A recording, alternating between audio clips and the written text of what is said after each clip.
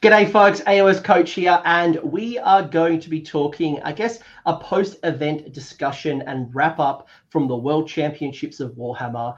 It was a tournament that happened about a month ago. It was a best of the best style tournament that took place over in Atlanta, Georgia. We are going to talk about, reflect, discuss the good, the bad, is it an event that we want to go to in the future? What were our highlights? We're going to talk about it all. And I am joined by Henry Wagner, making his channel debut, and Tom Oliver, who you may know from a recent Maggotkin of Nurgle chat. I say recent, it was like 6 months ago, but it's still recent in my heart. G'day, welcome both, and World Championships of Warhammer. What a crazy event that was. Henry, do you want to introduce yourself to the fine folks who may not know who you are? So hello everyone, I'm Henry. I live up in Toowoomba in Queensland. I've been playing wargames for about 20 years now, since primary school, when I started back in fantasy. Kind of jumped around, whole bunch of different games, played pretty much every game under the sun. But about 2 years ago, I started my kind of side business, Polymath Tabletop, and I've been really kind of diving into all aspects of the hobby, trying to excel at every different aspect. And yeah, kind of started taking AOS a bit more seriously when I started all that. And that got me all the way over to Atlanta as of about a month ago. And it was a fantastic experience. So keen to talk about it a bit more with everyone here. Yeah, I'm super curious to hear from you both, considering that my experience was being one of the tournament organizers. So running around, making sure hopefully your games ended on time. I'm sure there'll be some things you want to mention at this particular point. But I was one of the tournament organizers. You both played. So I'd be really curious to hear, your experience. But Tom, people may know you from Nurgle. Do you want to introduce yourself again for the people who may have missed it and they're going to watch that Nurgle video straight after this one? Yeah, sure. Basically what Henry said. I've been playing games for about 20 years. I started in primary school. Jumped over to AOS about 18 months ago, though, and I've been playing largely Nurgle. Painted up a few other factions in that time, and I'm about to start mucking around with a new faction heading into next year, which is pretty exciting. But sort of jumped straight into the tournament scene, and was lucky enough to get over to the States in a pretty short time of playing this game. So, maybe I'll share a little bit about the World Championships and you guys can kind of add some like overlaying goodness, right? So the World Championships is a new concept to Games Workshop. This is an event that they are running, and there was a series of events across the world, independent as well as Games Workshop run events, where if you won the event, you would get what's called a golden ticket, and that allowed you access to this particular tournament. So the World Championships wasn't something that you could just physically buy a ticket and attend like your traditional tournament. It is something that basically was a reward for frontline gaming events and events like mine, Sydney GT, and a lot of events across the world. Right, you had Australia, Belgium, Canada, China, Denmark, England, France. Like there's heaps of Poland, Philippines, Scotland, Singapore, like Sweden, USA. There was something like 87 players who attended. Obviously, there's probably a bunch of people who couldn't make it. So big pool of international people all vying and fighting for the chance to call themselves the world champion of Warhammer. Anyone else want to add anything to that? Henry? I think me and Tom are both here just waiting for the other one to start, but I'll start it. I think it's a fantastic thing that GW are doing. They're really kind of pushing that they are offering a kind of the top level, best of the best style event. Previously, that's always been run by kind of people external to the company, which is always good because a lot of the tournaments that are run for the game are run by people external. But to have kind of something that is the official 100%, this is the G-Dub, this is the World Championships of Warhammer. It's an awesome thing that they're going to kind of push ahead and kind of build up to be the big flagship event that it can be. Yeah, so last year while they had an event, it was the finals for the US Open. This was the first, I guess, World Championships of Warhammer, so a very different event. And there's some really interesting things that played out during the event, especially the double elimination, which I'm sure you'll have some opinions on. But Tom, anything else you'd add about just generally the World Championships? Yeah, so it's not just World Championships for Age of Sigmar. It was a World Championships for the core game systems for Games Workshop Sans Middle-earth, which I really hope goes next year because it's a great game to see being played on tabletop. But it wasn't. The really cool thing that I didn't know heading into this was that it wasn't just World Championships from a competitive level. There was also a grand narrative event at the convention, which I got a really exciting chance to go and spend some time in there just walking around. I was like, which is where people were playing like purely narrative-focused gaming and, people in costume, like running events within that and all that stuff, which is really, really cool. And I had no idea that existed in the world ever, and made me feel really bad that we've probably ruined the games because that seemed how they were intended to be played, not us getting all hung up on places. But it was that was a really cool aspect of it that they organised. Yeah, it's a good point, actually, because you did have, so first off, it was Age of Sigmar, which was about 90 players. 40K had players. There was a Kill Team tournament as well as Underworld. So they were the 4 core game systems. People were fighting over not only their own individual rankings, but also there was a bit of a country competition going on. There was also a grand narrative, which was for 40K, which is incredibly awesome. Henry, what else was at the event? So they had a kind of a big store as well at the front, which was really cool because you got to see a lot of the models that you don't really get to see at a lot of the shops, like a whole bunch of Forge World stuff, a whole bunch of exclusive merch as well. Like I picked up a couple of shirts that you literally can't buy anywhere else. So I actually played in a casual 40K one today, and I wore one of the shirts that I got over there, and everyone's like, "Holy crap, that's amazing! Where do you get your shirt?" It's just like, "Oh, this is when I went over there. The only way to get it is to go to one of their big cool events." So. But that was awesome. But kind of one of the biggest things that jumped out to me early was just how there was so many people, and you were surrounded by people who were all there because they are borderline obsessed with the exact same thing as you. And I've been to a couple of other big events. I've attended WTCs for War Machine, and just that feeling is like no other. Being in a room with 400, 500 other people that are all there for the same reason that you are is just fantastic. And it's awesome to see kind of the community come together behind these events. Yeah, for me, it was awesome to meet so many people that I haven't met on Twitter. Especially, I've been to a couple of American tournaments in the past, LVO, Adepticon, just to name a few, and I'll be going to LVO again next month. But I haven't really got a chance to kind of get to know the Europeans. So like hanging out with the French, hanging out with, the Polish players, hanging out with, Sweden. And it was so cool to meet all of the Europeans, and we all have that thing in common. Yeah.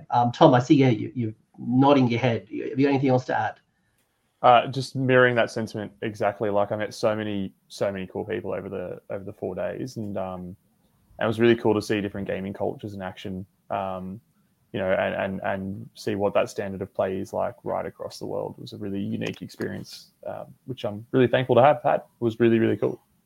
Any particular insights from like that culture that maybe you'd want to share?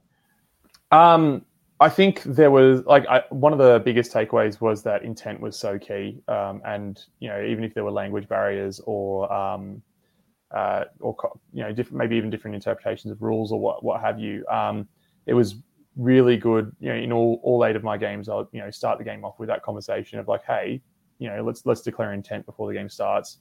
If you want to make something happen, let's make it happen. And everybody was super on board to do that. So it was, the game, in games, the level of cooperation amongst these top level players was actually quite phenomenal from what I saw. And that was really, really heartening to see that the community is really cool on that front. Henry, anything else that you'd want to call out here? Oh, no, just 100% kind of supporting what Tom was saying. Like, when you are playing at such a high level, like millimeters matter. Like I had and my opponents had tons of opportunities to kind of pick up on those little mistakes or not share a pertinent rule because you're so stressed and you're so focused about what you're doing. But the camaraderie as kind of like, hey, we're all here because we're all good at the hobby that we play and we spend our time in, was amazing. Like I had one game against a French player, and I apologize every time I say it, Everest, because I'm 100% sure I'm butchering that name, where throughout one of his turns, he kind of said, I'm doing this, I'm doing this, I'm doing this. And then at the end of the turn, we realized he'd messed it up. But he just started panicking. And I was like, no, mate, it's fine. You've said it consistently throughout the turn. This is what you meant to do. You didn't move those models that extra inch. And he was just like, oh, thank you so much. It's like, no, like we're playing to intent. This is what you intended to do. But that's just a really good example, but that wasn't a unique experience. Like every single one of my games was that same level of, no, like we both know what you intended to do. You've said that you're intending to do it. Let's play it. Let's figure out this puzzle. I think, Tom, after one of our games, we were talking about saying that we almost saw the turns as a puzzle to be solved, but we almost worked cooperatively in some points of that. Not that we wanted to not that I was gunning for my opponents to beat me, but kind of you presented the challenge and then we were keen to see if they could solve the puzzle and solve the problem and then what challenge they'd present to you. Which is just amazing, and I haven't had that experience anywhere else. I think for me, the really interesting part of the culture was, and I'm reminded of Mike Brandt, who is the head of global events and I guess was the face of the Games Workshop at the event. But he stood up when the event started and said, you're all losers. And it was really interesting that he kind of mentioned, and I'm paraphrasing, he did call you all losers, but I can't remember the exact sentence he quoted. But it was interesting because everyone in the room won their event to come in. And some of them won some massive events to get the spot. Yet winners, people who probably dominate in their local communities, who are maybe names who have been on podcasts and talked about their faction, and you see them on a tournament register and you're like, oh, I hope I avoid that person. Some of those people were going to go 0-5. Some of them were going to lose their first couple of games. And that was really weird spot to have that culture to go, right, well, you're all winners and you've all won something to get here, yet someone has to lose. So what was that going to do from a cultural perspective? Were people going to get emotional? Were people going to get flustered? Were people going to quit on the spot? And surprisingly, actually, I think to you, what you're both saying, the culture was very collaborative and people, regardless if they were losing their games or winning their games, I felt it was a really good vibe. Is it the same? Would you agree from the player's perspective? It seemed like everyone was just enjoying themselves. Yeah, absolutely. Absolutely. And like in games, I like absolutely no issue. Like there are a couple of things that I think created some unnecessary tension, which is a structural component of the event, which I'll probably talk about later on. But as far as like playing the game together with another person, I didn't see any sort of that angle shooting, that those points of debate around really finicky stuff to the point where the game and the manner between two people was going to deteriorate to a point where like you couldn't play it out from a good time. We even had some teammates who went over who probably had some pretty heated starts to games and some interactions, and were able to then rebuild. But everyone sort of understood like when we're playing with world championships, but world championships are playing with toys is probably not something to get into fights over and all that sort of stuff. So that was amazingly positive. And some of the ways that even I have one game against one of the French players, Christophe, which was just one of the most, like Henry said, one of the most collaborative experiences of ever that I've had in a game. But it wasn't just during the game, like the 20, 30 minutes after that game, we just spent like talking out like, that was a really cool game. Like, had you done this or this gone your way or X, Y, Z, it would have changed. Or how, if you're going to go play somebody else in this matchup ever again, you probably should have thought about this sort of thing. So it wasn't, it wasn't by any, for me, those sorts of experiences really didn't indicate that people were there to be cutthroat to really have a good time at the expense of others, which was good, which I think can be a connotation with higher level competition. Yeah, like the minute you think about the best of the best, a bunch of winners getting together, most people's mind goes to worst case scenario, which is worst of the worst, cheating and bad experiences and salty players, and generally that wasn't true, and people came with a really good spirit. Obviously there's probably some somewhere, I'm not sugarcoating it, but it just seemed like most people were just really happy and just happy to be in the experience, wanted to win, but it wasn't at all costs. So Henry, take me back to maybe how you even got here, right? So you have done something, you've won something, or you've bribed the TO to get a golden ticket. How did you secure your ticket, and what faction did you just decide to bring? So I think I actually got one of the first golden tickets that ever became available, because I got my golden ticket from my performance at CanCon. Right back at the start of the year.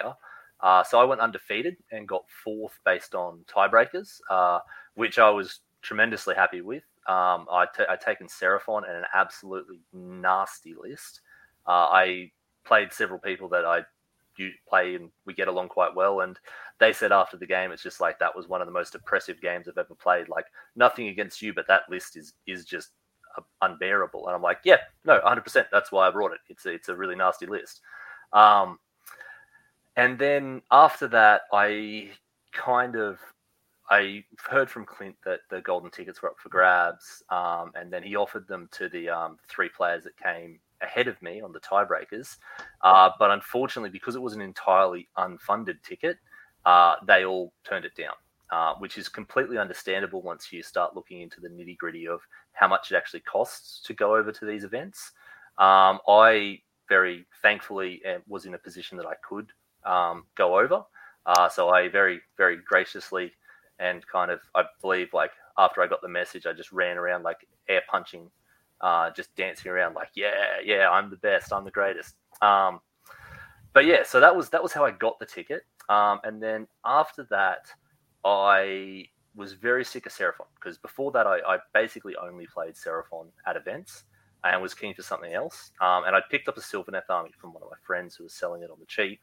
And then figured something else like Sylvaneth would be kind of exactly what I need, a very kind of high skill cap army. And so I decided that I was going to take Sylvaneth. So I played around with a couple of random lists. And unfortunately, this kind of bit me a little bit, but there is a local G-Dub Championship store in Queensland at Mount Gravatt, and they run tournaments semi-regularly. I think they run about 2 or 3 a year. And I always try and go to them because it's kind of a very good group of guys that goes to those events. But they also have a fairly heavy sports component. So they have a big split between battle, painting, and sports, and that all goes into their overall winner. And that was kind of the other reason that I decided to take Sylvaneth, was because I could build a very interactive list for my opponent. So unfortunately, that wasn't kind of what happened with how the scoring and the matrix worked for the World Championships. But that was kind of my thought process behind it. Bring a nice kind of, still a very strong list, but a more interactive list than kind of some of the more oppressive lists can be. Cool. And I'm sure we'll get to maybe how it went and, did it play out to the way you wanted it to play out. But Tom, what about yourself? How did you secure your ticket, and what was the faction you ended up taking? Yeah, so I had a slightly different route to Atlanta than Henry did. Australia started this year, it was like a first run of a league attached to the golden tickets organised by some dudes down in Melbourne, I believe, which meant that the events that were handing out golden tickets, as well as others, gain points on like a national ladder, which is sort of aside from our normal national masters ranking.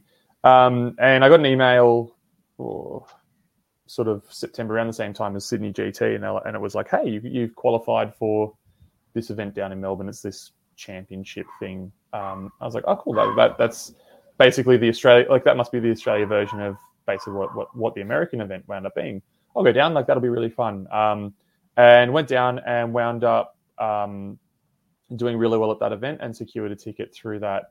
Based off my podium placing, coming second to Joel, who also came to Atlanta, and whichever way it worked out, it meant that I got a golden ticket and was very lucky enough to have a lot of my trip funded, which is what made it possible for me to go to Atlanta. Otherwise, I wouldn't have been able to scrap it with life going on. So so that was all. So I had the confirmation and the details to get to Atlanta, all of 18 days before the event. So it was a bit of a quick turnaround between, hey, you're able to go to Atlanta. Hey, like I already knew that I had the ticket, but in terms of like what did the funding look like and all that sort of stuff. So my ticket was booked 18 days before flying, and work was very thankful. Like they were like, yeah, absolutely go. That's great. You take some long service leave and all that sort of jazz. And so I've been playing, like I've said, I've been playing Nurgle pretty much the entire time that I've been playing Age of Sigmar. I'd just on a whim, because I've been playing Flies for a long time, on a whim for an event in Sydney, decided to pull out the Glock-in about 6 weeks before we went to America, and just ran like a lolsy list. And I was like, oh, this is going to be terrible. And the event was, was a really great event, but I was like, I'm just going to do something different. So I was like, let's run this list. It has like all the big boys in it, so Maggoth Lords and stuff, as well as the Glock-in. Let's like play without some of my usual crutches, like Lord of Afflictions with a split horn helm. So I had that was out of the list, and I played it and won that event. Then I was like, all right, well, this works really well. I'll take it down to Melbourne. Took it to Melbourne. Did really well at that event. I was like, well, there's no point. There's some tweaks I'll make to this list, but it's doing me really, really well. I'm able to sort of secure games. Ironically, I was like, oh, I'm able to secure games really quickly with this list and lock them down and play that out. Did not translate to quick games once we got to the world stage, though. But yeah, so took Nurgle and was really happy with the list and how I performed and how it performed over the course of the event. Cool. So we've got a Sylvaneth, and we've got a Nurgle going into the meta, and I'm sure I'll hear very shortly about like your preparation. But maybe a few call outs as well is that the first off, you've all mentioned that the tickets aren't funded by Games Workshop. So if you plan to attend and you win the event, either your tournament organizer is going to pay for your trip, they might contribute a certain amount of money, or it's at your expense. So partially probably why some players weren't able to make it. They dropped out. Obviously, it is expensive, especially for us, right? It would have cost us what, $4,000-$5,000 Australian if we want, maybe more. Yeah, easily more. Yeah. And Tom mentioned the late notice, and that was because so the golden tickets really came up kind of January, which is where Henry CanCon Performance secured something really early, and the Oceanic Championships, which is unique to Australia, which is what Tom came second in, that ended late October, early November. So realistically, the later your event is, the more you've got to scramble, and I guess maybe the importance of funding, right? Telling someone in January they've got almost 12 months to save up to go to America is very different to, hey, $5,000, go book some leave. You've got less than a month to do it. So something to consider if you are planning on applying for a golden ticket, which Games Workshop is reopening. Both you can apply for a golden ticket, or you can try to get it again. So Sydney GT, which is my tournament, I have just resecured my golden ticket. So 2024, I will still be offering a golden ticket. And from my side of the fence as a tournament organizer, I had actually contributed about half of the price. So I think I put $1,500 towards the winner's ticket. So can't fully fund it. My tournaments are not that profitable. I'm not ready to pay you $5,000 just yet, but hopefully kind of help you get there. So, but great event. Other things I might want to call out before I find a little bit more about your preparation is, so when you get to the tournament, it was obviously country orientated as well. There were 8 games at minimum. So everyone was going to play 8 games, not 5, 8, and some as much as 12, which is what our ultimate winner, Nicholas and Tom Worsley done. That was 12. No, not even Tom. Tom only did 11 games. Nick and Ronya did the shadow round, which made it a 12 game for old Nicholas. 12 games in 4 days, including four games in 1 day, is absolutely bonkers. It certainly is, and made for some very long days. Yeah. You're telling me, as a TO, I'm very aware. Yeah. So like, how do you practice and prepare for something like this? So you've got 8 games. They said that we would go. You didn't know the battle plans until list submission, and even then, I think you kind of knew you were going to play mostly all of them, which. For some GTs, they don't pick all the missions, and there's a select 5 to 7 that they always run. So there was going to be some questionable battle plans coming in, and probably none more questionable as the one that happened in the knockout final between Nick and Ronya. That was definitely an interesting battle plan to be picked. But how do you prepare for this marathon event, Henry? So I've previously I've played War Machine to quite a high level, and so I kind of have a bit of a system down for how I like to improve. I don't know if this works for everyone, but what I did was I locked in my list fairly early, kind of just in me. List sub wasn't that early, and we didn't get a players pack until quite late. But I kind of decided that this was the list that I was going to take. I painted it quite well. I was relatively practiced with it, so that's when I kind of switched into, let's get this as best as possible. So what I do is I focus on just the little things. So like my list was Sylvaneth. I had Drycha. Over the course of, I went to a 2-day tournament. I believe it was GoldCon up here in Queensland. My whole focus for that tournament was just Drycha's positioning.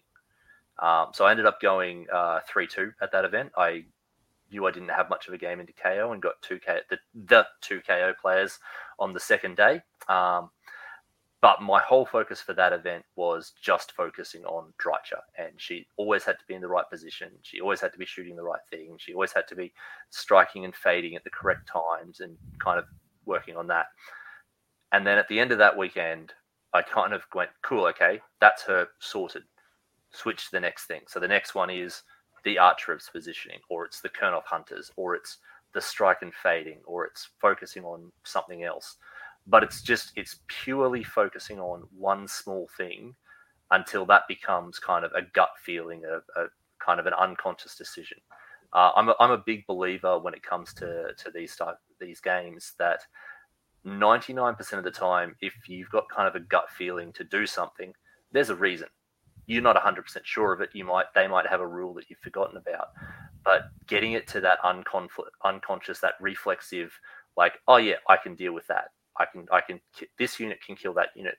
You don't need to sit there and crunch all the numbers. You just kind of know. And so working on the little parts of the list to get to that stage, that's how I kind of work on my own list and work to get better. So you've had deliberate practice. You understand what things can and can't kind of do. You have done absolute deliberate practice, so it's muscle memory. So when you get to a bigger tournament, you don't have to worry about getting your measurements out and like really super like trying to worry about things. You are very much just in the flow of the game. You've got enough muscle memory to just get into it and do the thing.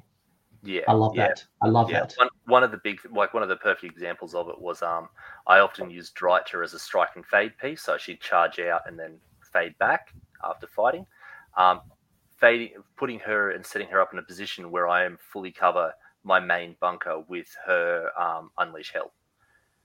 Towards the start, it was basically I'd get out all my 6-inch gauges and measure it out. Yep, no, I've got this all covered. Towards the end, I could just eyeball and go, yep, this is how I need to position my units here, here, and here. This is the size of her gap. This is how far 6 inches is. And because you've been doing it so long and so often, it becomes that unconscious, that reflex to go, cool, she strikes and fades to there. And then I'm covered. I don't have to kind of consciously think. I can be focused on what's my next battle tactic, what's their next battle tactic, where are they going to go, what are they going to do. I love that. Tom, what about yourself? Bit of a different process to Henry, and probably not one that I would endorse for anybody who's looking to travel 24 hours for a tournament. Which is that due to the nature of my job, and I work in education and the time of year that it was, very much the lead into sort of our crunch time as far as getting seniors ready for their final exams and all that sort of jazz, and I lead a faculty and all that, which means that I have virtually zero spare time sort of in the final quarter of the year. So my preparation was play events that I could. So I played Sydney GT and I was like, cool, I did well in that. A week later, I had a one-dayer, which was great, and just tested out Seraphon played my first 3 games of Seraphon ever at that, and was like, awesome. Won't be taking them to the Worlds. And then a few weeks after that was the Sydney event. A week after that was the Melbourne event, and then 3 weeks after that I was in Atlanta. And as bad as it is to say, that was all my game experience, all my game practice in the 2 months leading up to Worlds. With one exception, which was a very intense and very enjoyable game with Henry, using whatever we could for terrain the night before. In a bit of what we now affectionately call, and should be adopted wherever it can be, street hammer. Just the nature of it was I felt very across my lists, and I fortunately I get to play against a lot of different stuff when I do play. So decisions as far as what went into lists, I was pretty confident with. The Glockin is such an amazing control piece, and that's what I started playing the game with. My very first list was play Glockin, quote Tom Guan. So the mechanics were fine. I was fine with it, and fortunately, it's a reactive list a lot of the time. So it's about not giving anything away, and then being ready to react and negate your opponent's plans at the right times, which was really good for that sort of prep space and analyzing opponents' matchups. So, if it's a melee list, this is sort of what I'm going into. If it's a sort of magic control list, I didn't get that one quite as right as I wish I had. And then if it's a shooting list, this is sort of what I'm going into. So a lot of mine was more chatting with guys like Mitch and Joel, and ahead of the event, the 2 of the other guys that came with us, and adopting our old WTC prep for War Machine days, which is figure out who's in your pool and do a little bit of a grid matrix of like, this is roughly what that matchup should be like, and these might be the sorts of things that I need to do. So I felt like well prepared, but not particularly on the tabletop itself. It was more academic than that. But you've had a long background with Nurgle as well, right? You've dabbled in Slaves, you've dabbled in Seraphon, but you've mostly been a Nurgle player since your time. So it, again, probably goes back to the muscle memory that Henry was talking about, where it's just adapting to the meta, finding something. And you're right, traveling across the world, something like Flies, which is something you've done incredibly well with. Transporting some models, bringing in Archaon can be very difficult. There are certain models where they don't fly very well. So adapting a list that can travel across the world can be equally as important. Yeah, that was a determining factor for me. I would have loved to have taken Flies, but with the way Flies are impossible to store in foam. And I didn't have the time or the money to get I've got a battle foam bag, and they sell cutouts with some Flies on foam slots, but wasn't going to be practical. And either way, that would have had to have been stowed. So I traveled with a magnetic case, and the parameters of what I could take, I couldn't possibly have fit a functional list into that if it was fly heavy. So fortunately, the Glockin list had one sort of big shelf and then 2 very little shelves of stuff. So it all fit sort of tessellated just perfectly. But you're completely right. And I was a little bit sad that I couldn't take Flies, because that would have been fun. I had a similar experience with, I built my Sylvaneth list to fit in a case.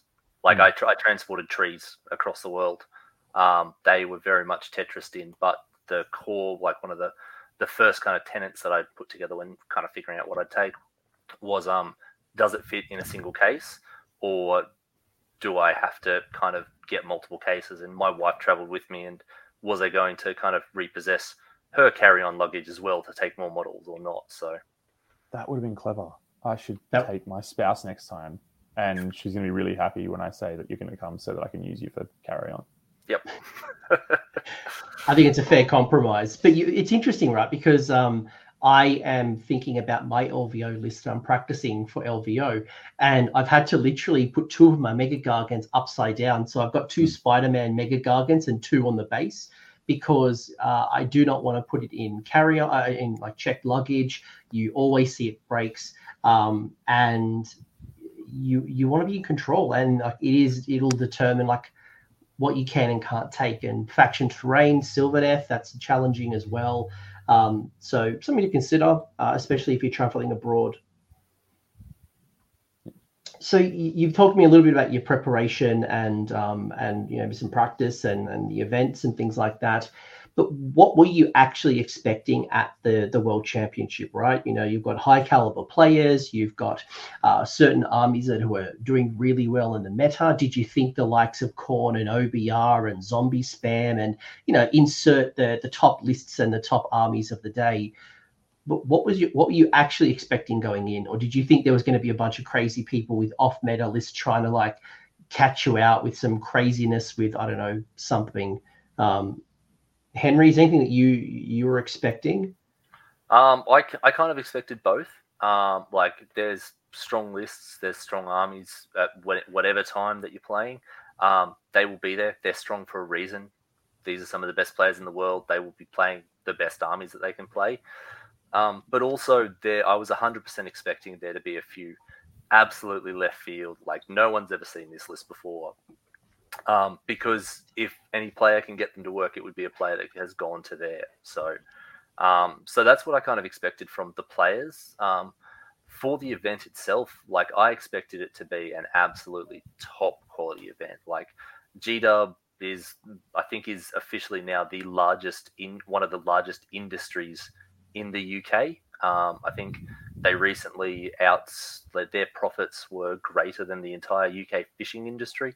Yeah. I believe it was recently. So like they've got the money, they've got the backing. They know that if they do this well, it can really be like the big event for all Warhammer players. So I expected them to really be putting their best foot forward and to like really be kind of flexing with what they are capable of. And parts of the tournament, 100% that was true.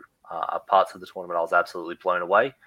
No other kind of people or companies or anything like that would even come close to what they put forward. So, you want to give me some examples of maybe some things that kind of caught you by surprise pleasantly, or? So like the fact that they had 3 different streaming kind of groups. They had a French channel, a Spanish channel, and an English channel as well. Like that's just crazy. Like even massive events, you usually get a streamer. You don't get 3 in 3 different languages. That's absolutely insane. And it speaks a lot to kind of how they know the market. Like they must have huge, like I know the French are fantastic wargamers, but to have Spanish as well, like there's a huge portion of the world is Spanish speaking. So they're definitely looking to tap into that market more. The fact that they had all the exclusive merch at the store, and they had all of the kind of the halls where we were themed really well. That's something that I know a lot of other tournaments struggle with. I know I've especially struggled with that running tournaments. But to get the right atmosphere, that it's not just, hey, we're pushing models around in a random convention hall, but it's no, this is a premier event that you're at. Like we got a couple of photos in front of the life-size Terminator statue. And for anyone who hasn't played 40K, it's like 2 meters, 3 meters tall. Like when we say life-size, we're tiny compared to it. But just the sense of scale and the sense of organization. Like I've run big events. You've run big events as well, Coach. Often it's just you or maybe 1 or 2 other people helping you behind the scenes. They had teams of people. Like there was, I think, 5 AOS judges. You were one of them. Yeah, myself, Matt, Gareth, Tom, James. Yeah, I think that was all of us. We had 5, and we had people who were active judging. We had people watching tables, especially stream games. And one of the things that we got told, which I'm actually really excited about, was we got told to actively judge. So if we walked past a table and we saw something or we suspected something, we had the power to interrupt the game and judge accordingly. We didn't have to just sit there and wait for someone to call us over, which people did. People did call us over, and a lot of the time is a lot of like gray and a lot of like, how does the interaction work? But for the vast majority, like we just walk around, and if we saw someone roll a dice and it was they were just in the moment, like we could interrupt, but we didn't have to very often. Yeah. I got questioned at one point. I had a couple of dead models off to the side, and I think it was Tom was walking past and he's like, "Those guys are out of coherency." And it's like, no, they're dead. He's like, "Okay, cool." But that's something that like you don't have at most events. So, but just having kind of the teams and the amount of people helping out was amazing. So like it's really it pushed it up into the next level type of event. So. Oh, awesome. And Tom, what yourself? What were you expecting? And whether it's the people and the armies, whether it is the actual event itself or the experience, like what were you expecting flying halfway around the world for a tournament? I had no idea what to expect, to be perfectly honest. I was going in with the mantra of like, don't lose all your games. And as far as the quality of play, I was expecting, and rightly so, like it was going to be tough. Every game was like the final game of the tournament if you're on the top table. So that was what I was expecting. List wise, I wouldn't, we've got media that covers events each week, and you can kind of keep tabs of like roughly who's playing what.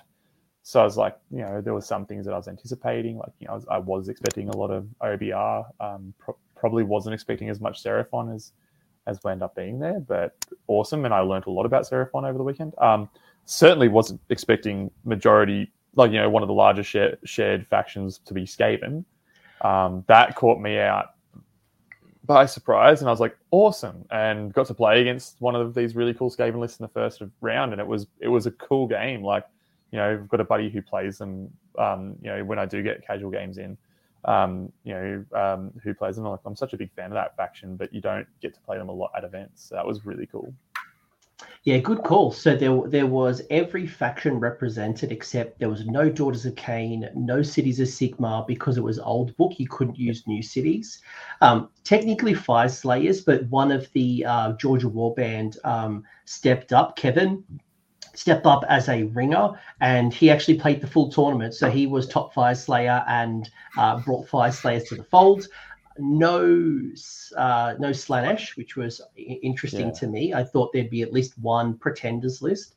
And Skaven was the second highest chaos faction other than Khorne, which was very surprising. We saw Tom Morsley go to the semi-finals. Richie had the same list. There was 6 Skaven lists out of 90, which is absolutely ridiculous. Yeah, and who'd have thought? Like, was my only reaction. Like, who'd have thought that you'd see that much Skaven, which was awesome. That was crazy. Yeah, absolutely. But the event was, like Henry said, was immaculately presented. The judges that were brought over were great. Like, working with a number of them on a few different game scenarios. Couldn't have asked for better people who were, looking over those sort of situations. It's good to have Matt there, who, if you have a rules question, the guy who writes the rules for the game is probably the right person to have at an event. Everything about the event was really, really excellently presented, like at a professional level. We go to CanCon down in Canberra every year. I've had my hand at running War Machine for CanCon before, and it's a big event. But as far as like polish, that this was something that was a really cool top level that I've never necessarily interacted with before, and so I'm like gold standard from there on out. I'm just saying Sydney GT. Some of these Terminator size statues and. The gauntlet's been thrown.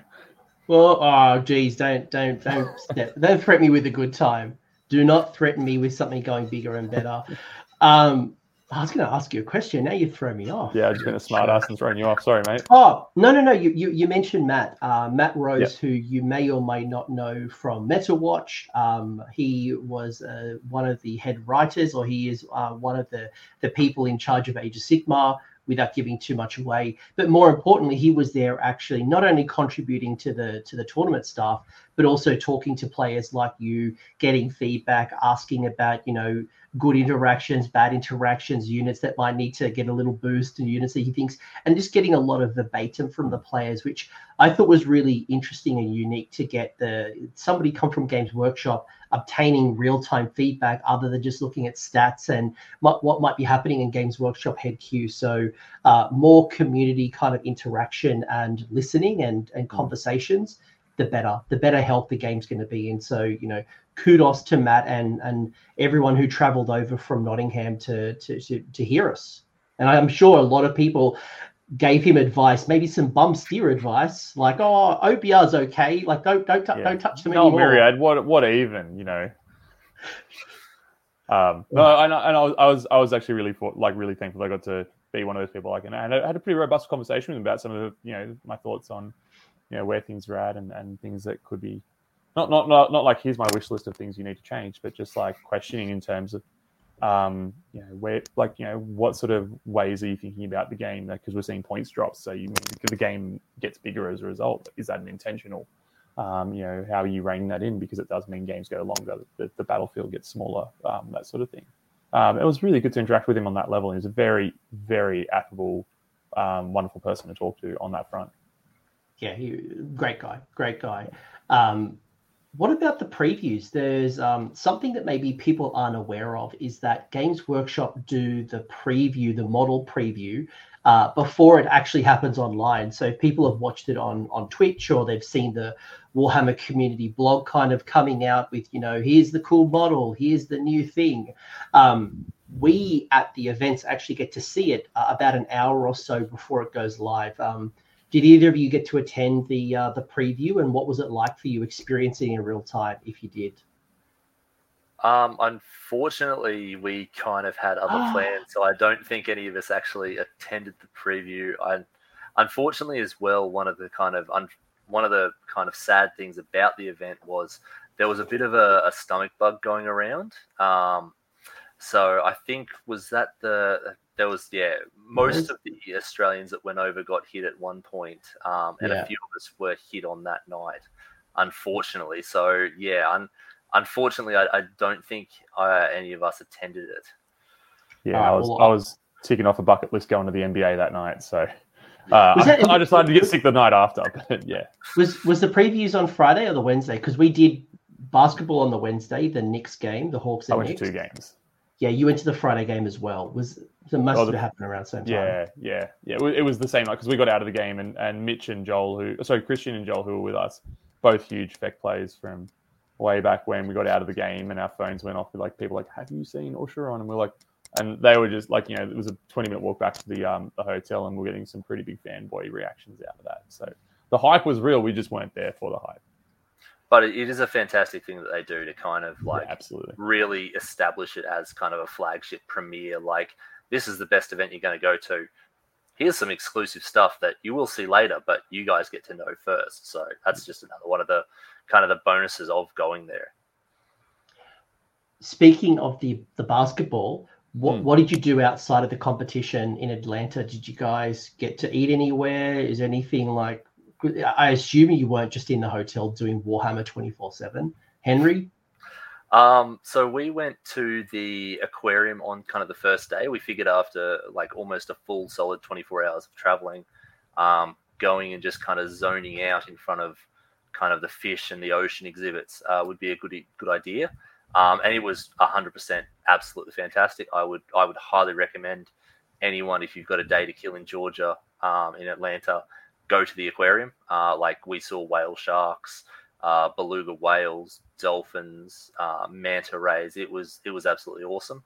And then we kind of switched into, okay, we're here for Warhammer. Let's play Warhammer. So we ended up going out most nights with a lot of the other Australian AOS players. Like I said, I was over there with my wife, so we went off and kind of took her shopping as well. That was part of. She comes over and helps me, supports me, brings me drinks throughout the tournament, but I owe her a day of shopping. And then on the last day, we did the Coke Museum as well. With Tom was there with us as well while we were waiting for kind of our flights to leave. But it was really interesting as well, and we both kind of definitely got on a bit of a sugar high towards the end, where they let you taste all the different samples from around the world. So, yeah. How's their Coke compared to ours? I think it was was it Taiwan's or Thailand's? Both. Thailand's Fanta. Yeah. Taiwan's Sprite. Awesome. Yeah. And then there was one, I think it was it Morocco's citrus? There was one that we all tasted and were just like, no, we're never going there. Something completely random, but you now know if you go to Thailand, their Fanta is delicious. If you go to, I think it was it India? Or I couldn't tell you. It was some plum flavored thing with a very bad aftertaste. Yeah, it tasted like cough syrup. Yeah. Yeah. All right. What yourself, Tom? Anything you got outside of playing Warhammer? Yeah, I mean, I wasn't going to go all the way across the world and not, do some stuff in the city that we were in. So, first day, similar thoughts to Henry. We went to the aquarium, which was, like you said, incredible. It's apparently like one of the best in the entire world, and that was really, really cool. The second day, we went out for an authentic Georgian barbecue lunch that day, which was great. I got a heap of brisket, which made me a happy boy. And then the second day, I took myself to the Civil Rights Museum, which was something that I try and make sure I do is always go and, if I'm in a city, always learn some local history, and it seemed like a pretty important part of Atlanta's history. But outside of that, and then did the Coke Museum, which was sort of on the tail end of me being the sickest I've ever been in my life. I think I lost like 6 kilos while I was away. It was savage. So a bit of soft drink was good for the old tum before I got onto a plane. But outside of that, we went to a couple of NBA games, which was a big thing for me. I'm a huge sports fan, a huge NBA fan. Unfortunately, didn't get to see my team, and I'm a little bit jealous of Mitch and Christian, who did then power on to Boston and got to see a Celtics game. But we got to see a couple of, and some really cool some players of the generation, in fine form. So that was pretty special for me. And outside of that, just dinners and pubs and all those sorts of things. Yeah, some of the highlights I had was I went out for barbecue. There's a credible place called Fox Bros, which my first day got completely messed up. So the story is I landed in Atlanta just before midnight. Turns out my hotel had the wrong booking and I couldn't get into my room until 4 a.m. So my whole plan for the day before got completely ruined because I slept from 4 a.m. till 4 p.m. Quickly went out, got barbecue, came back, went to bed. The following day was setting up the whole tournament. So I got to set up the Space Marine, set up all the tables, set up the grand narrative, obviously with other people helping, but just the all setup. So you asked me what was I expecting? I was expecting to do a couple of gym sessions and I did 0 because I was just 6 in the morning till almost midnight every day. What else did I do? Went out to a really cool tiki bar with a whole bunch of people from Games Workshop. The NBA, basically getting courtside seats on the NBA, which was incredible, with Noah Singh, Matt from GW, as well as Tom Meggans. So that was a really cool experience. The only I've been to the baseball. I've been to the NFL. I hadn't been to the NBA yet, so it was nice to kind of tick that one off for myself. And then, I think just kept it cruisy with most of you all, just hanging out and chatting. And the days were long. They were really long. And it's not because they were playing Warhammer. A lot of people, not everyone, a lot of people were staying at the hotel. So people just hung around and got dinner and got drinks and super social and super casual, and just people doing pickup games even after the event was over. People were just playing games and just hanging out, and it was just really cool social interaction. It was good. Right. The vibe was pretty good, and the hotel being where the actual convention was super convenient for us.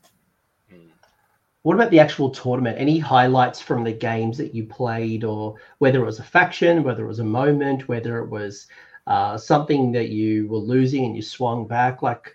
How Henry, anything that you'd add to your highlights? I really enjoyed all my games. I really focused on making sure that both players had an enjoyable experience, because I know how bad it can be if you don't. It did take a little while for some of the players to warm up to my particular brand of humor. I've got a very dry and sarcastic humor. Most of my jokes were around insulting Drycha. I found that the more I insult her and belittle her, the better she performs. It's the complete opposite for the Kurnoth Hunters. They need all the love and support they can get. But once they did warm up to me, we had great games. But like one of the games I played against Everest, the French player, we had an amazing game. We ended that game in a draw. And at the end as well, after we packed up and we had a chat, and we were just sitting there absolutely exhausted. When I was dropping my models back up to the room, my wife, who watched most of that game, she said it was like watching both of you were playing a mirror. You both you did the same things. You were thinking the same thing. You could see the cogs both working for us at the same time. And one of us would have I'll do this, but the other one would only be half a second behind them. So she said that was a fantastic game to watch, and that was an amazing game to play.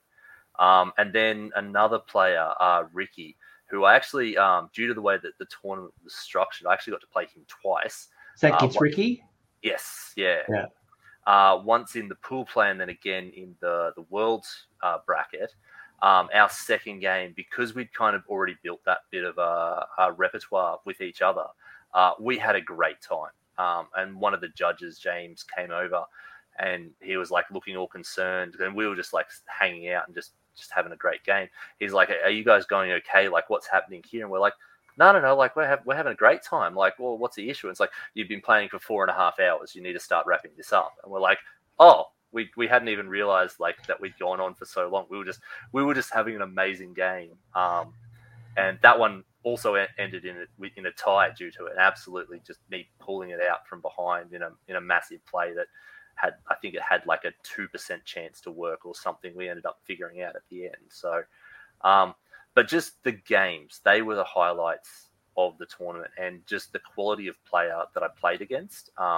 Everyone was a great player. You expected everyone to be a good top level player, but just with how they approached the game, everyone wanted a clean, precise, open game where you're not trying to get the little, oh, gotcha, you forgot to do that, or oh, you didn't do that. Or it was just a good, solid example of what top level players can do. And I learnt so much across the tournament. So I haven't actually played a game of AOS since then. I played Lord of the Rings, 40k, and Mordheim. Even that's dating me a bit.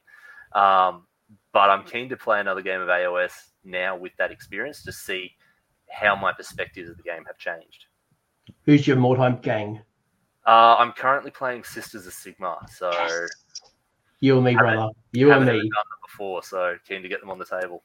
Yeah, I've got all of them, including, is it Bertha, the special hero? I love the Sisters. I just wish, it was my one wish for Cities of Sigmar. I'm give me back my Sisters of Sigmar, my nuns. I love the sculpts so much. Yeah, no, they are so nice. I've unfortunately got 3D printed ones. I saw a new in-box set come up for about $500.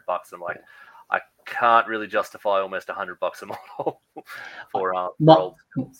Mine are the originals, so yeah, I would pay. I wouldn't pay $500 either, to be honest. But I was lucky enough to keep my old humans, as well as my witch hunters, as well as I've got all the old flagellants and all the witch hunters. And actually, I think I am in one of my boxes. I have the Carnival of Chaos. The best one. Yeah, no, the wagon, the noble wagon, the play cart. Pretty sure I've got that as well. Warband. Yeah, I'm very jealous of that. When do you go to work and leave your house unattended? So. Rarely. Before I go to Tom, I do want to call out, and I want to find out for you. You can't just tell me I learnt so much and then move along. What was the thing you learnt the most? If you were pass it on to the world. Well, if I had to boil it down to just one tip, it's keep in mind of what your objective is in the overall game, but also in each turn. And that is very much assess what you need to do to have to win the game, which is majority of the time is score max points every turn, and set yourself up to deny your opponent. But the primary thing is the easiest way to win is to score max points every turn, because then if your opponent makes one mistake or has one unlucky dice roll, they don't score max points and then you win. So it's very much keeping in mind with what you actually need to do, and don't overextend, don't get greedy, score your points, preserve your resources, and that's it. In one of my games against, I played Matt from Wales with his Nighthaunt, and I have a very bad game into Nighthaunt. I have a lot of sides. Their rend is very pointless. And so I had to, because of just a kind of a bad matchup, I had to go for a more risky play quite early in the game. Unfortunately, that risky play got me the attrition lead, but it also meant that I failed a battle tactic. Now, at the time, I made the call kind of internally that if I can get the attrition lead, it's worth it to fail that battle tactic. Because if I didn't wipe the unit that I was charging into, I would have achieved the battle tactic. That was the only battle tactic that I dropped over the entire weekend, which I'm very happy with how I achieved that. But it often meant that sometimes I didn't have the greatest battle tactics available, so I had to not always score the max on objectives. So quite often around the mid-game, I dropped a point or two behind my opponent, and then they could then just kind of play solidly for the rest of the game. They didn't have to go for those risky long shot plays. So it's very much kind of taking away from that the primary way you win games is you score points. So scoring points is your top priority, even if it might be a better attrition play or it might be a better position in late game. Keeping that pressure on your opponents that you have to play a perfect turn to keep up is very much kind of a big thing that I'll be taking into future games. Awesome. And for the people who are listening, and I want you to underline, bullet point, use a highlighter.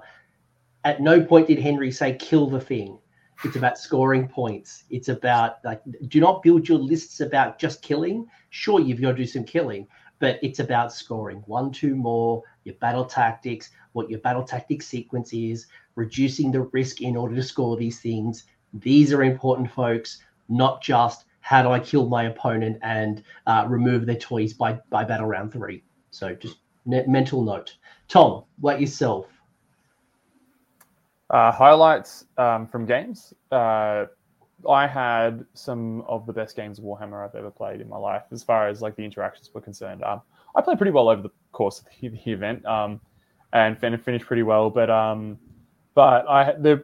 there are a few people like that I like would like absolutely love to shout out, which was my opponents, Frank, Fred, Christoph, and Tom, who just gave me some of the most positive interactions that, like, you know, and qualities of game that I've ever had in my life. From both from a collaborative standpoint, in terms of like those games were very much like all right, like you say you want to achieve this, like we're going to be working together to achieve this sort of games.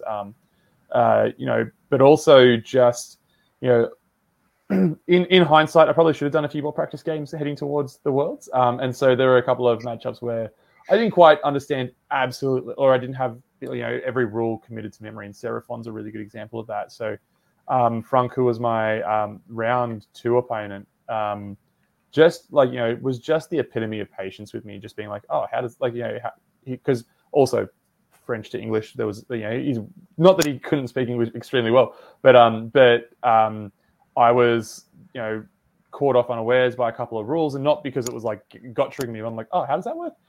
So like just constantly being like, oh, how does that work, sort of thing. And him just being, having the patience of an absolute saint, running me through everything like really conscientiously and really amicably and all that sort of stuff. And he beat the pants off me. But it was just such a really, really wonderful sort of game. And I had that sort of that consistency of like, let's work together, let's have a chill game from those. As far as things that I learned along the way, I definitely learned not to fight a Mortis Guard. I think that is just don't ever. they're not worth it. So I had one game where they just broke, like, that's just a unit that breaks my entire faction's back. But it was a really good example of, like, just don't. Yeah, I was ahead in the game and just got a little bit cute with, like, this is my one opportunity to really go in and capitalize on that unit. I didn't capitalize on that unit at all, and sort of got a little bit of a tunnel vision for them rather than focusing on the scenario, focusing on that path to victory, which I could have much better secured than I did. Time management, as far as, like, just having an awareness of where games are up to. I think, me personally, I'll probably be taking a clock with me to every event that I go to from now on, because unfortunately I had quite a few games go to round time, having to do my least favorite thing in the world, which is trying to talk out an entire game through the last couple of turns, and the interactions that came off that weren't the best. So, like, I won't go into that any deeper than that, but it was just like unfortunately, it can become a little bit of a situation of who can plead their case with a stronger personality scenario rather than in anything else. And I didn't care about, like, winning or losing the game, but it creates a moment where, like, we go from having really chill, lovely, easy going game to, oh no, well, now we need to figure out who wins, and because that's happening, it matters. And things can turn very quickly as far as the way that interaction goes. So that was a big learning for me. Is that I'm going to be playing lists. Like, I took a list that was designed to grind for 5 turns, and I'm probably going to shy away from that for the next little while. But also that I think, for me personally, even if an event wants me to or not, I'll be using a clock, at least for my side of the table, because that was a bit disappointing. All right, so the perfect segue, literally where I was going next. Yes. My segue is, was there things that you would like to see different in the next year? So a couple of probably things that were different to traditional GTs that people would go to. It was 8 rounds, so you played 5 games, 2 games on day 1, 3 games on day 2. Then there was a top 2 from each of the groups that went on to play a couple of other games. The games went for 4 hours, essentially. So there was 3 hours of game time, except for day 1, where there was 4 hours. There was a lunch break, or there was a break of an hour in between every game. Now, Tom's alluding to something that was contentious, and that is no chess clocks were, I don't want to say the word allowed, because they were allowed. TOs were not going to tell you to take away your tabletop accessory or ornament, but we were not enforcing, nor if someone's time ran out as a chess clock, we would not force hard dice down. So there was a really interesting, to Tom's point, it got to 3-hour mark, or even 3.5 hours. Because these games are very high level, there's a lot on stake. There's a lot of, like Henry talked about, a very chess kind of you go, I go, very, strategic interactions. Some of these games took a while. And for some of the games, like on day 4 and day 3 and day 4, I think I counted one game went for 5 hours when, it was their last game. What else was different? So that was that kind of thing. I think that was kind of it, right? Like what would you? I'm just trying to think of, like, what was different versus traditional GT. So I guess maybe the question here is, what would you do different? Whether it was rules, formats, restrictions, tabletop accessories. Tom, you're in flow. I'll let you continue, and then I'll pass it to Henry. Yeah, no worries, man. Look, there's 2 things, and one for me is a preference thing, and the other one is a structural thing, which I'll talk about first, which is the timing and time management of rounds. So days were incredibly long, and even day 1, which was only 2 games, though, I absolutely appreciate the TOs, and you guys did a fabulous job of managing the event, and calls wise, there's no contention around calls that were made by TOs, but the intention was very clearly laid out. We're not using clocks, we're not putting a round timer up visibly for you guys, because G-Dubs, in their infinite wisdom, has decided that this is how long you got for a game, and games should be able to resolve themselves to completion. So you're not using a clock because that might prevent that. That I like in a bit of criticism of that philosophy. I think that worked completely against their intention. And the amount of games where judges were coming around saying, no, game's stopping and talk it out, rather than the idea of like, if a clock has an enforceable rule, that or the player's pack could have had a clause around, if a game is continuing at the point where the round timer is finished, this is how you resolve the game. Like finish the scoring at the end of that round. You either do or you don't score grand strategies, that sort of conversation. Really, like that needs to be clear for that level of play. So that was really, and like I said, like and nothing on the TOs, but the idea was that the game should resolve, and I wouldn't constitute a scenario where a TO did come over at, I had one game where TO did come over and was like, oh no, we actually need to wrap this up and you need to talk it out. That to me is completely antithetical to the process they were trying to have there. And I think that came from a structural problem, which was that day one was a 4-hour game. And then day 3, 2, 3, 4 were 3-hour games. And what that meant was that, like, I know for me personally, that I became acclimatized to a 4-hour game very quickly. Like I was like, okay, like roughly, like, I haven't played, in a week or so. This is the pace of games. They're telling us when we should be up to in rounds, as far as the game's progressing. Okay, I'm kind of, like, my brain's sort of getting into that rhythm. It means that the social interactions that I'm able to engage at the table are able to happen at a certain pace. So this is the sort of tempo and the timber that we're able to work through.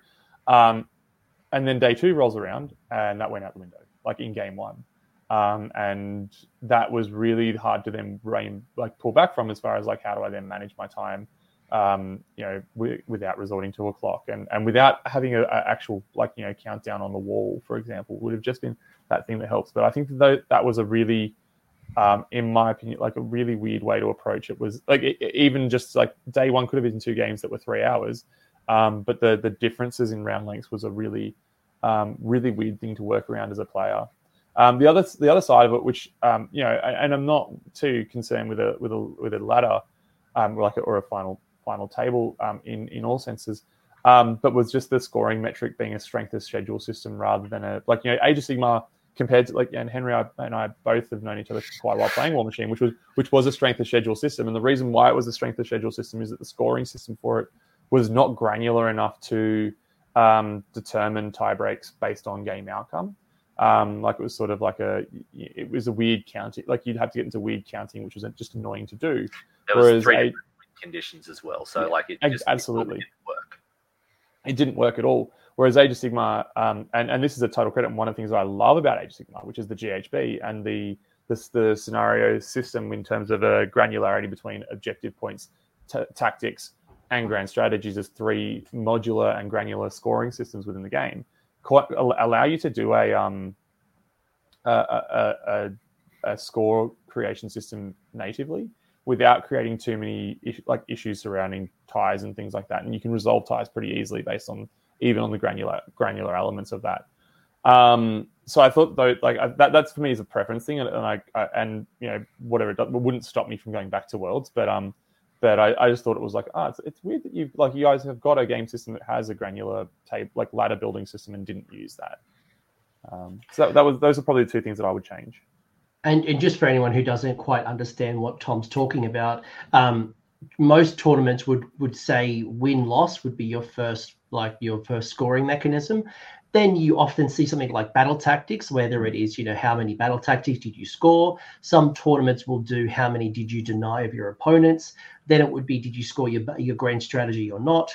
And then maybe fourth kind of scoring piece is strength of schedule. So, So Games Workshop, in this particular event, we had strength of schedule as the secondary one. So first was just win-loss, then it was strength of schedule, which pros and cons, but it worked out as strength of schedule first and then wins-losses second. So if you go back and have a look at the ladder, there are people with 3 wins, 5 losses over 4 win individuals. So like I said, it led to a very unusual way of scoring a tournament.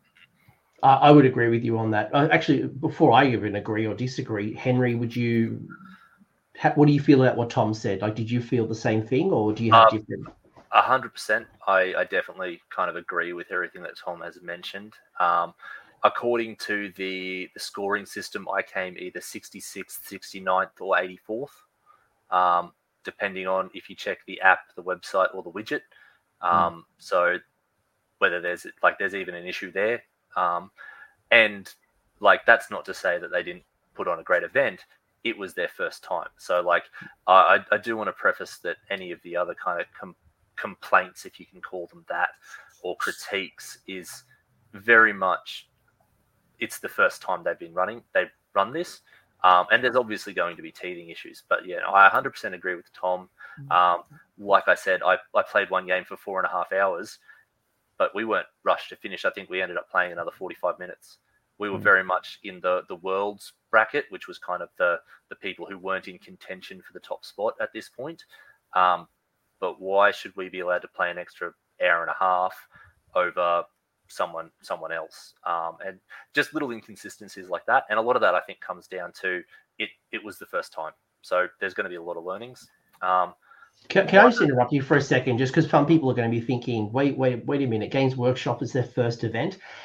They've obviously run a lot of events, both in Nottingham and obviously the GW Open Series, which has happened for 2 years in a row, 3 or 4 events a year. So it's not that they're first events, but this particular format with the 4 quadrants and the teams interactions, that was the first. And a lot of new things to apply in addition to running a successful tournament and providing good judges and everything like that. So I definitely don't want anyone to think it was not a great event.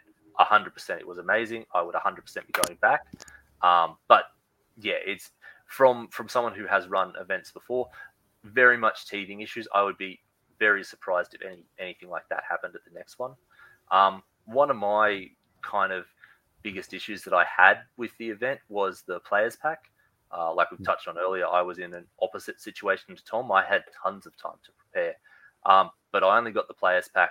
We only got the players pack about a month out, which had the scoring matrix, which was a very different scoring matrix to the list that I had written for.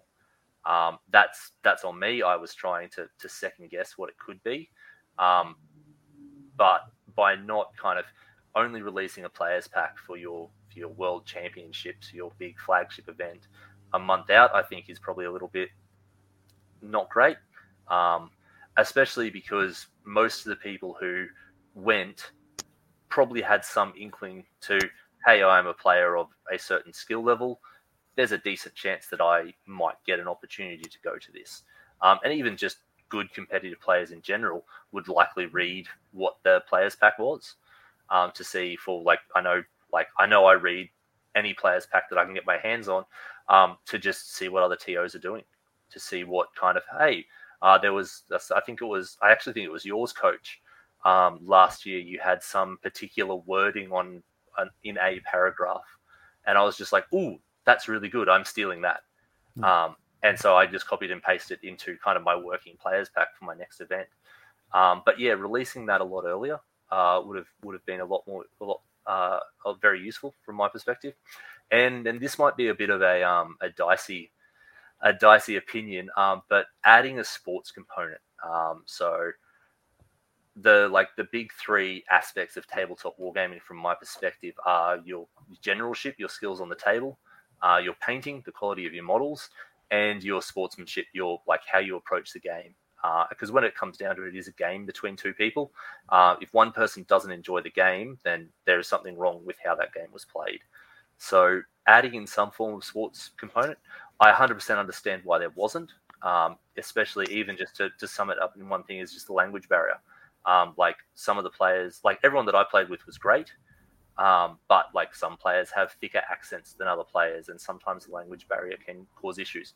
And you definitely don't want to negatively affect anyone's score sheerly because the 2 accents just don't line up. But some of the situations that I heard about kind of after the fact, or saw kind of after I'd finished my games and was just wandering around, I definitely think adding some form of sports component might have mitigated some of the kind of more negative interactions, especially like Tom mentioned, when players had to kind of math out a game, which is never a good feeling because you're basically kind of trying to convince the judge who is there, and who is just trying to get to an agreeable outcome, that sometimes someone's got to lose. That's it. Unfortunately, it might be you. If you're lucky, it might be your opponent, but there is that kind of flexibility there. And I heard one player kind of ask his friend how his game went. And he was just like, oh, it was a great game until it wasn't. And it was just referencing the fact that he had a bit of a contentious mapping out of a game against his opponent. And it was kind of, neither of them were in the wrong, but probably both of them could have done better to make it a more enjoyable end to the game. I'm laughing at you, Henry, because there was one particular game where both players said to me on the side that their opponent slow played them. Yeah. I'm like how could you both be calling the other person slow playing, which is fascinating. That and obviously sports can be weaponized, but I can probably agree with you around the players packet, definitely getting it out open. Tom, to your point around the chess clock and Games Workshop, at least from the conversations I've been a part of, we weren't taking chess clocks off people, but when it comes to managing time, it is difficult to basically wrap up a round, get the next round ready to go, get a game to go through its natural conclusion, but still keep within a schedule. It's an interesting challenge that we need to work on. And whether we adopt chess clocks, which is a very, very, very unlikely, I would not suspect that will happen. Is every round 4 rounds? Is it like Worlds where the singles events, every game is just standardized 4 hours and it's hard dice down? Or what else can we do to kind of get games in a natural conclusion as they intentionally want it? I don't have the answer. I think there's a very easy fixes to that, right? Like my preference is chess clocks, but I can bring my own chess clock and be like to my opponent, hey, can we play with this? And as long as that's not being taken off me, no issue. But even just having a screen or screens just situated around the room that just have a countdown timer of like, this is the round time to go. Yeah. So and to your point about this whole idea of slow playing, like and when a game goes to time, you have to talk it out. That comment gets thrown around a lot, which you actually can't qualify unless you've called it out during a game. You absolutely can't qualify that call, and it's unfair to do so. But if there's a round timer going on and you guys continue to do the, hey, at this point you should be up to this point, and players can visibly see where they're up to, you might have you're likely to have a higher level of identification of that as a problem, if it is a problem, or people are just more naturally inclined to have that mental thing of like, all right, roughly this is how long I've got, all that sort of stuff, and work within those parameters a little bit better. Yeah, like the tournament organizers, for example. So myself, I would go around every table and let them know at particular milestones where they should be up to, and I'd ask them, like, Henry, what battle round are you up to? So but I hear what you're saying, and we don't want games to. It is hard. I don't have the silver bullet answer for you, and I'm conscious of time. Anything else that you would change? So I've heard time and chess clocks, and it's not necessarily chess clocks. And I know the philosophy is that, if you hear people talk about this, at least from the Games Workshop side, it's very much about sports, where sports teams don't equally have the same amount of time. But I think we saw the issues of what happens when you go over time, when we're trying to discuss a natural conclusion at a very high level. A lot of games, it was really hard to talk through. It was incredibly hard because when the 3 hours or the 4 hours was kind of called, it was in the thick of round 3. There was plenty of bodies on the table. Anyone could have won it. It wasn't like my opponent's mostly tabled and it's very easy to work through. No, they were super technical, and we either had to make a conclusion on the spot, allow extra time, or like it was hard. It was really hard. So I think, that's probably my number one, is how do we get better at this system? There is really there's no answer. And that's kind of the biggest thing that prompts this type of conversation is there is no one perfect answer. Like chess clocks is an answer. Longer rounds is an answer. Smaller points is an answer. None of them are necessarily the best or the worst. It's just finding that combination thereof that allows people to play the game. Like if you're, and this is kind of might be a controversial call, but if you're playing at a tournament and there's a 3 hour round, it's relatively expected that you have an hour and a half to play. if you require 2 hours to play your army, you need to choose another army. Yeah. No.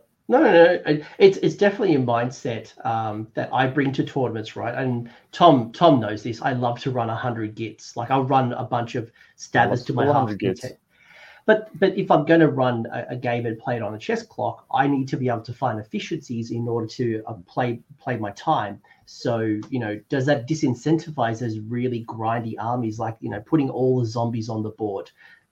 It's just a slow game. And there was times where I saw like zombies versus gits, and I was just grind, or Noble. It's just like grind.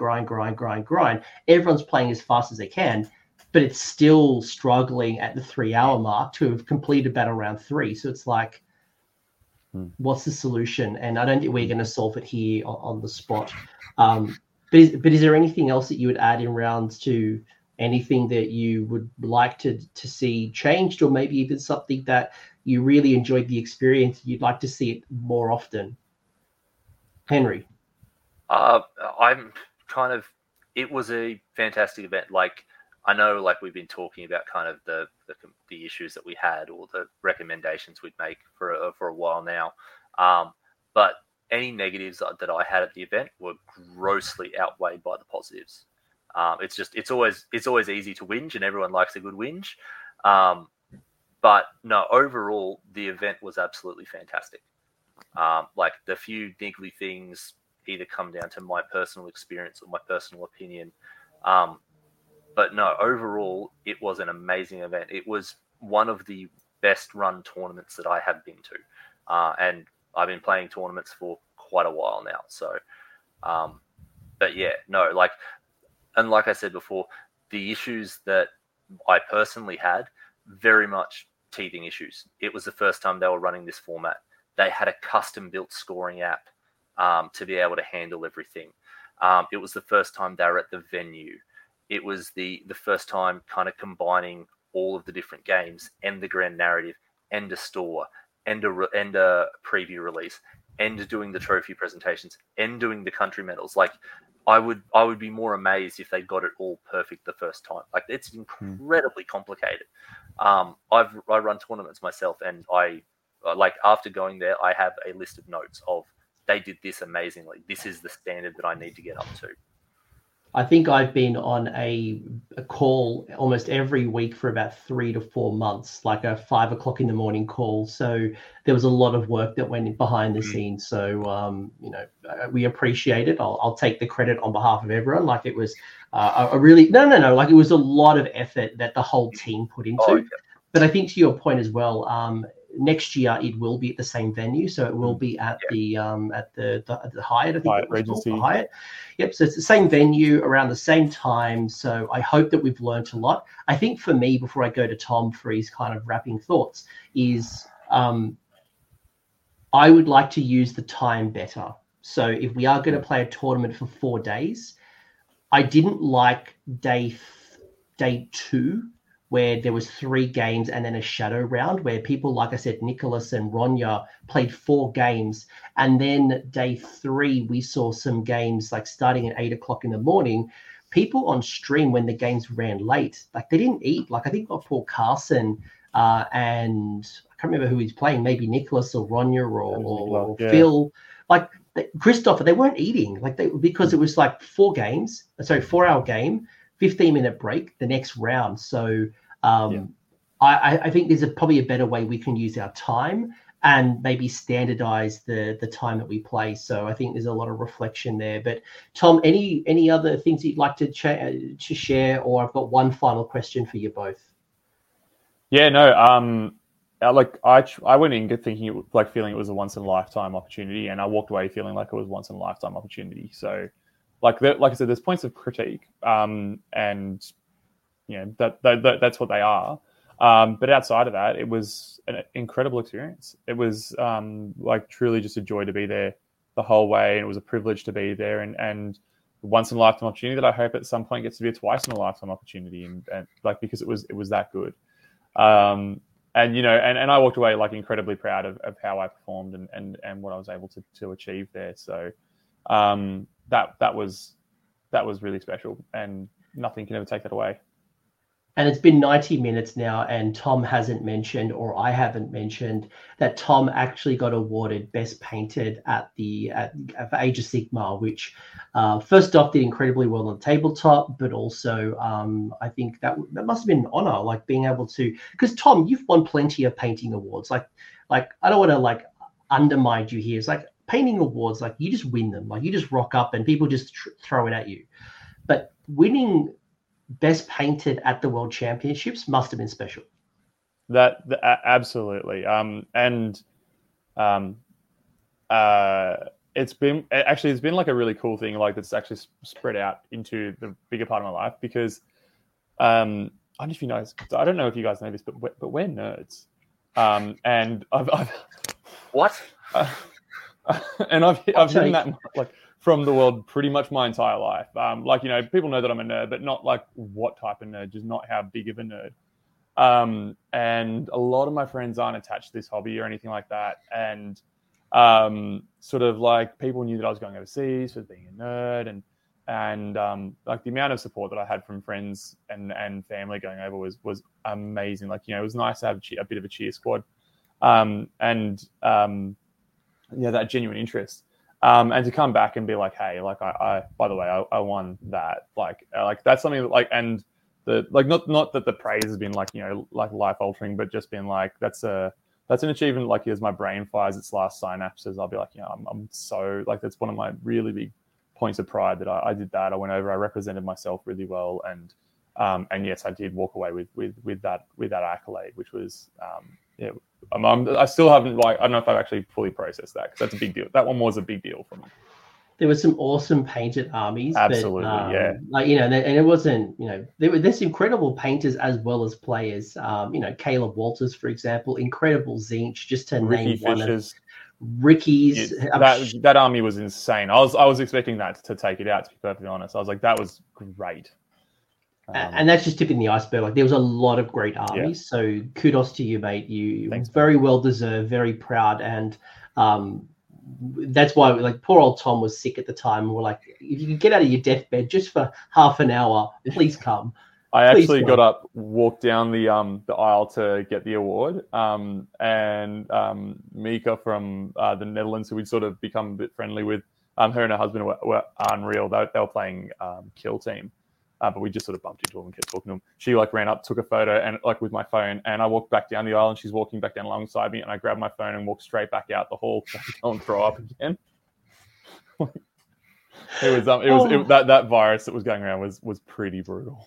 Yeah, it even knocked out a few of the TOs just to, yeah, it was crazy towards the end. I'm so glad to have dodged it, because but Henry, what would you say to somebody who maybe is listening to this and inspired to win a golden ticket, or maybe is a tournament organizer who is thinking about applying? And by the way, in the episode description, if you want to apply for a ticket, there is a application and a reapplication. So if you had a ticket last year or this year, you can reapply for next year.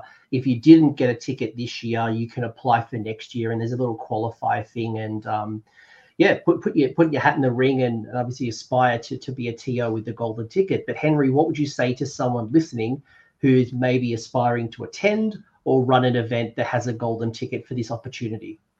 Well, hopefully in 5 months, I'll be able to tell you what it's like to run an event with a golden ticket, because I have applied to get a golden ticket for Contest of Fools. So I haven't got a confirmation one way or the other yet. So still hoping out for that. But if you're going to events to try and get a golden ticket, like if you want to attend the World Championships of Warhammer, do it. 100%. You will likely have an absolutely fantastic experience. You will meet kick-ass other players that will play at the absolute top level, and it will be, like Tom said, a once in a lifetime experience. Like, it is a huge achievement to get there. But prefacing all that, you will be rubbing shoulders with the best of the best. So you definitely need to know how to lose graciously. Like, I personally had 1 win, 2 draws, and 5 losses. I am 100% happy with how I played, but if I went purely over there to win the whole thing, I'd be very disappointed. I went over there, have an awesome time, to play some amazing games, to make lifelong friends, and to sneakily advertise my business. But it was an awesome experience. So I would 100% recommend, if anyone gets the opportunity to take it, it's going to be something that you're going to remember for the rest of your life. But definitely temper your expectations. Simply knowing that you can hang with the best of the best is a huge achievement. Even if you don't get the final win or get the podium or get into the championship bracket, you made it to the World Championships of Warhammer. Like, that's applause worthy already. Yeah, everyone who went there is a winner in their own right. So nicely said. Tom, what would you say to them? Do it. Like, and I think the more that this sort of thing can get up and running, the better. Like, I was really impressed in the lead up to it, because events started throwing these tickets, you know, and amazingly threw some support behind it as well. Like, you know, kudos to you, coach, and the guys who are in Sydney Slaughter, and, you know, Josh down in Melbourne. Like, that's a big thing to be able to offer to people. And if that happens and a community builds around it, that's awesome. And what I didn't see in the lead up to it was, like, you know, because that's putting stakes on the table, right? Like, that's putting pretty big incentive to do well at an event. And I didn't see that like becoming an issue at any event that I went to. Like, nobody was like, I'm about to like step on my grandma's neck to get a ticket happening. So like, I think that what it does foster is just this really incredible community of like celebrating representatives and getting that up and running. And I would so go back again. And I hope that I can, you know, hopefully I don't just start playing like a numpty, and maybe do qualify for 2024's Worlds. And I'd love to go back over with the guys, like, you know, the 5 players that we had. Could not have asked for a better group of guys. You know, David, who brought his brother Dava, Joel, Mitch, and Christian, who came along, and of course Henry and JL, who, you know, and I've been talking to absolutely everyone since we got back. Like, it formed, like, going over and being part of a team, and, you know, having that support network over there, and just the most like wonderful, positive people was what made the trip for me. Like, I wasn't going to the world. Weirdly, I wasn't going to the World Championships of Warhammer to win the World Championships of Warhammer. Like, I knew that was never going to be a realistic expectation. My hope was to like not lose 8 games, and just have a great time and meet some incredible people. And I had that in spades. You know, and I think that it was a great thing too, in terms of the lead up to it, and, you know, our friends that did get to go. You know, we're trying hard at playing Warhammer, and trying to do well at it, but I don't think anybody was like sacrificing their sanity or their mental health to do it. Like, it wasn't like, you know, if I don't win, oh boy, like, is that gonna, like, the attitude from pretty much everybody that I met over there and that we went with was awesome. So I think that's a big thing to be mindful of as well, is, you know, we play this game because we love it, not because we like, you know, we're all about winning. It's just about representing and having fun and enjoying the game and getting out of it what you put into it. So like, I hope people get to keep playing at these events that qualify. I hope people keep getting to go to the World Championships. But just that, remember, like, you know, you're there to have fun and just have fun in the whole process. Because AOS, you know, is, and I've said this from the moment I started playing the game. There are like games that have, like, you know, the cleaner competitive rule sets that exist, right? Like, but that's not why I play AOS. Like, AOS is like, you know, I love it because it's fun. Like, and every game is fun, and the community is fun, and events for it are fun, and that really should just continue to be the emphasis of what people do this for. Like, don't get too hung up on outcome. Just get hung up on being part of it and getting into it. To close it off, and just in the spirit of community and spirit, it might be worth calling out just the Georgia Warband, for example, who I think were the holy trinity of what a great community looks like. These folks picked people up at the airport, even at like midnight and stupid o'clock in the morning. Some of these people put them in their own house and, allowed them to stay to save money. These people, one person forgot their army in an Uber on their way to the tournament to fly over, and someone literally grabbed an army, got there, like the exact same models from the community, and got them to that player to be able to play. That's just a small sample of the things that the Georgia Warband did. So even beyond that, I don't know if you heard the story that happened with our friend Mitch, who got deathly ill. Like I think he was one of the first people who got hit with that illness, and alone, Kevin. like he was staying Kevin? by himself. It was Kevin. Like Mitch just put out he was like, I think that I was like, he was on the verge of needing to go to hospital. Like he was that sick. It was really bad. 2 a.m. had been throwing up, had been like dehydrated out the wazoo. And Kevin just online was like, no worries, man. Like where are you? Like, let me know. 2 a.m. in the morning, drove around, got him medicine, got him supplies and dropped it. Like you don't get that unless you meet like the nicest group of people on the face of the earth. So that to me was just like, that is a Superman moment. Like that is an amazing thing that community brought to that event, was just that level of support and positivity. Yeah, and I think that's a great reflection. And by the way, don't get wings from Hooters, as Mitch has learned. Hooters wings off the table. But more importantly, though, I think it's just a great reflection of the community. And on that nice, warm, fuzzy feeling, Tom, if people want to chat to you and find more, or if people want to see your army, man, like see this award-winning army, what's your Twitter? What's your Instagram handle? Sorry. So the best place to get in touch with me is through Instagram, and my painting account is Tomo Paints, Tomo Paints. So you can see all my stuff up there. I'll put a link in the episode description. Go check it out. Go give him a follow, and go check out his award-winning Nurgle army. Any shout-outs? Heaps. But first and foremost, definitely my wife, who was just the most amazing, supportive person.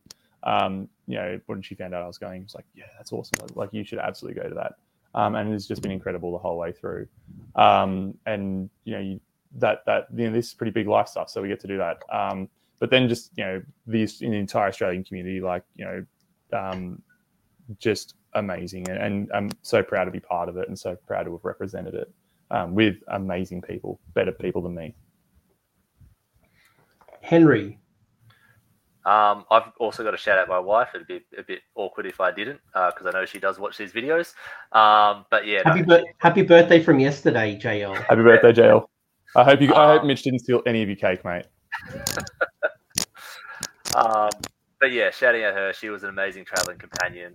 Really helped out, and she turned into the mother for the whole team. As much as we weren't a team, we all hung out the whole time. We all went out for dinner. And she just turned into the mother for everyone, just helped out everyone, which was amazing. But yeah, same as Tom said, like the whole Australian community, like the fact that we are able to play at such a high level is because the rest of the community supports everyone. And I could list 20 players straight off the top of my head, other Australians that 100% they deserve the chance to go over, to go over and play. And that only happens if you have an absolutely fantastic community. And tons of people behind you that are keen to support you and push you to be as the best that you can be. But yeah, a shout out to G-Dub as well for putting this on. Yeah. It's a huge opportunity. So we want to see it happen again. I want to see more people go over. I want to see other Australians go over, have an awesome trip, make kick-ass friends. And I'm pumped to see the rest of everyone that we traveled with. I'm pretty sure we're all going to be at CanCon early next year. And some of the in-jokes that we have now they're just going to be legendary. So awesome. Tom, Henry, thank you so much for your time. Apologize to your role-playing group, Henry. Your RPG, not if you were on cosplay and do some things, I'm not. You do you, mate. I'm not outing you at all. But Tom, Henry, thank you so much for your time. I hope if you have been watching this video, you have got some new insights. If people want to learn more about the World Championships, I've done a video with Tom Meggans where we actually previewed the meta and what the event was looking like. On my YouTube Shorts, I have a couple of videos from the actual event. So I actually previewed and show you what the actual day looked like. And I actually interviewed the winner, Nicholas Tasson. So if you want to hear about how he won and what he did to kind of win the event, that is also up on YouTube. So I think this is the end of my World Championship kind of coverage, and we can all focus to the next Battle Scroll and Flesh Eater Courts and what General's Handbook 2024 might look like. But thank you both for your time. I hope you enjoyed it, and you know the deal, like, subscribe, yada, yada, yada. Until next time, thanks again. Bye, everyone. Thanks. Cheers, Coach. Thanks for hanging around until the end. I hope you enjoyed that video and you walked away with a few new ideas. Now, if you did, I would love it if you pressed like on the video, as well as left me a comment with your thoughts. The conversation will continue over on Discord, and the link is down below in the episode description. I also want to give a massive shout out to the AOS Coach patrons and YouTube members who are supporting the channel and the growth that you're seeing here. So cheers, you are all bloody legends. And until next time, don't roll a double one on a spellcast.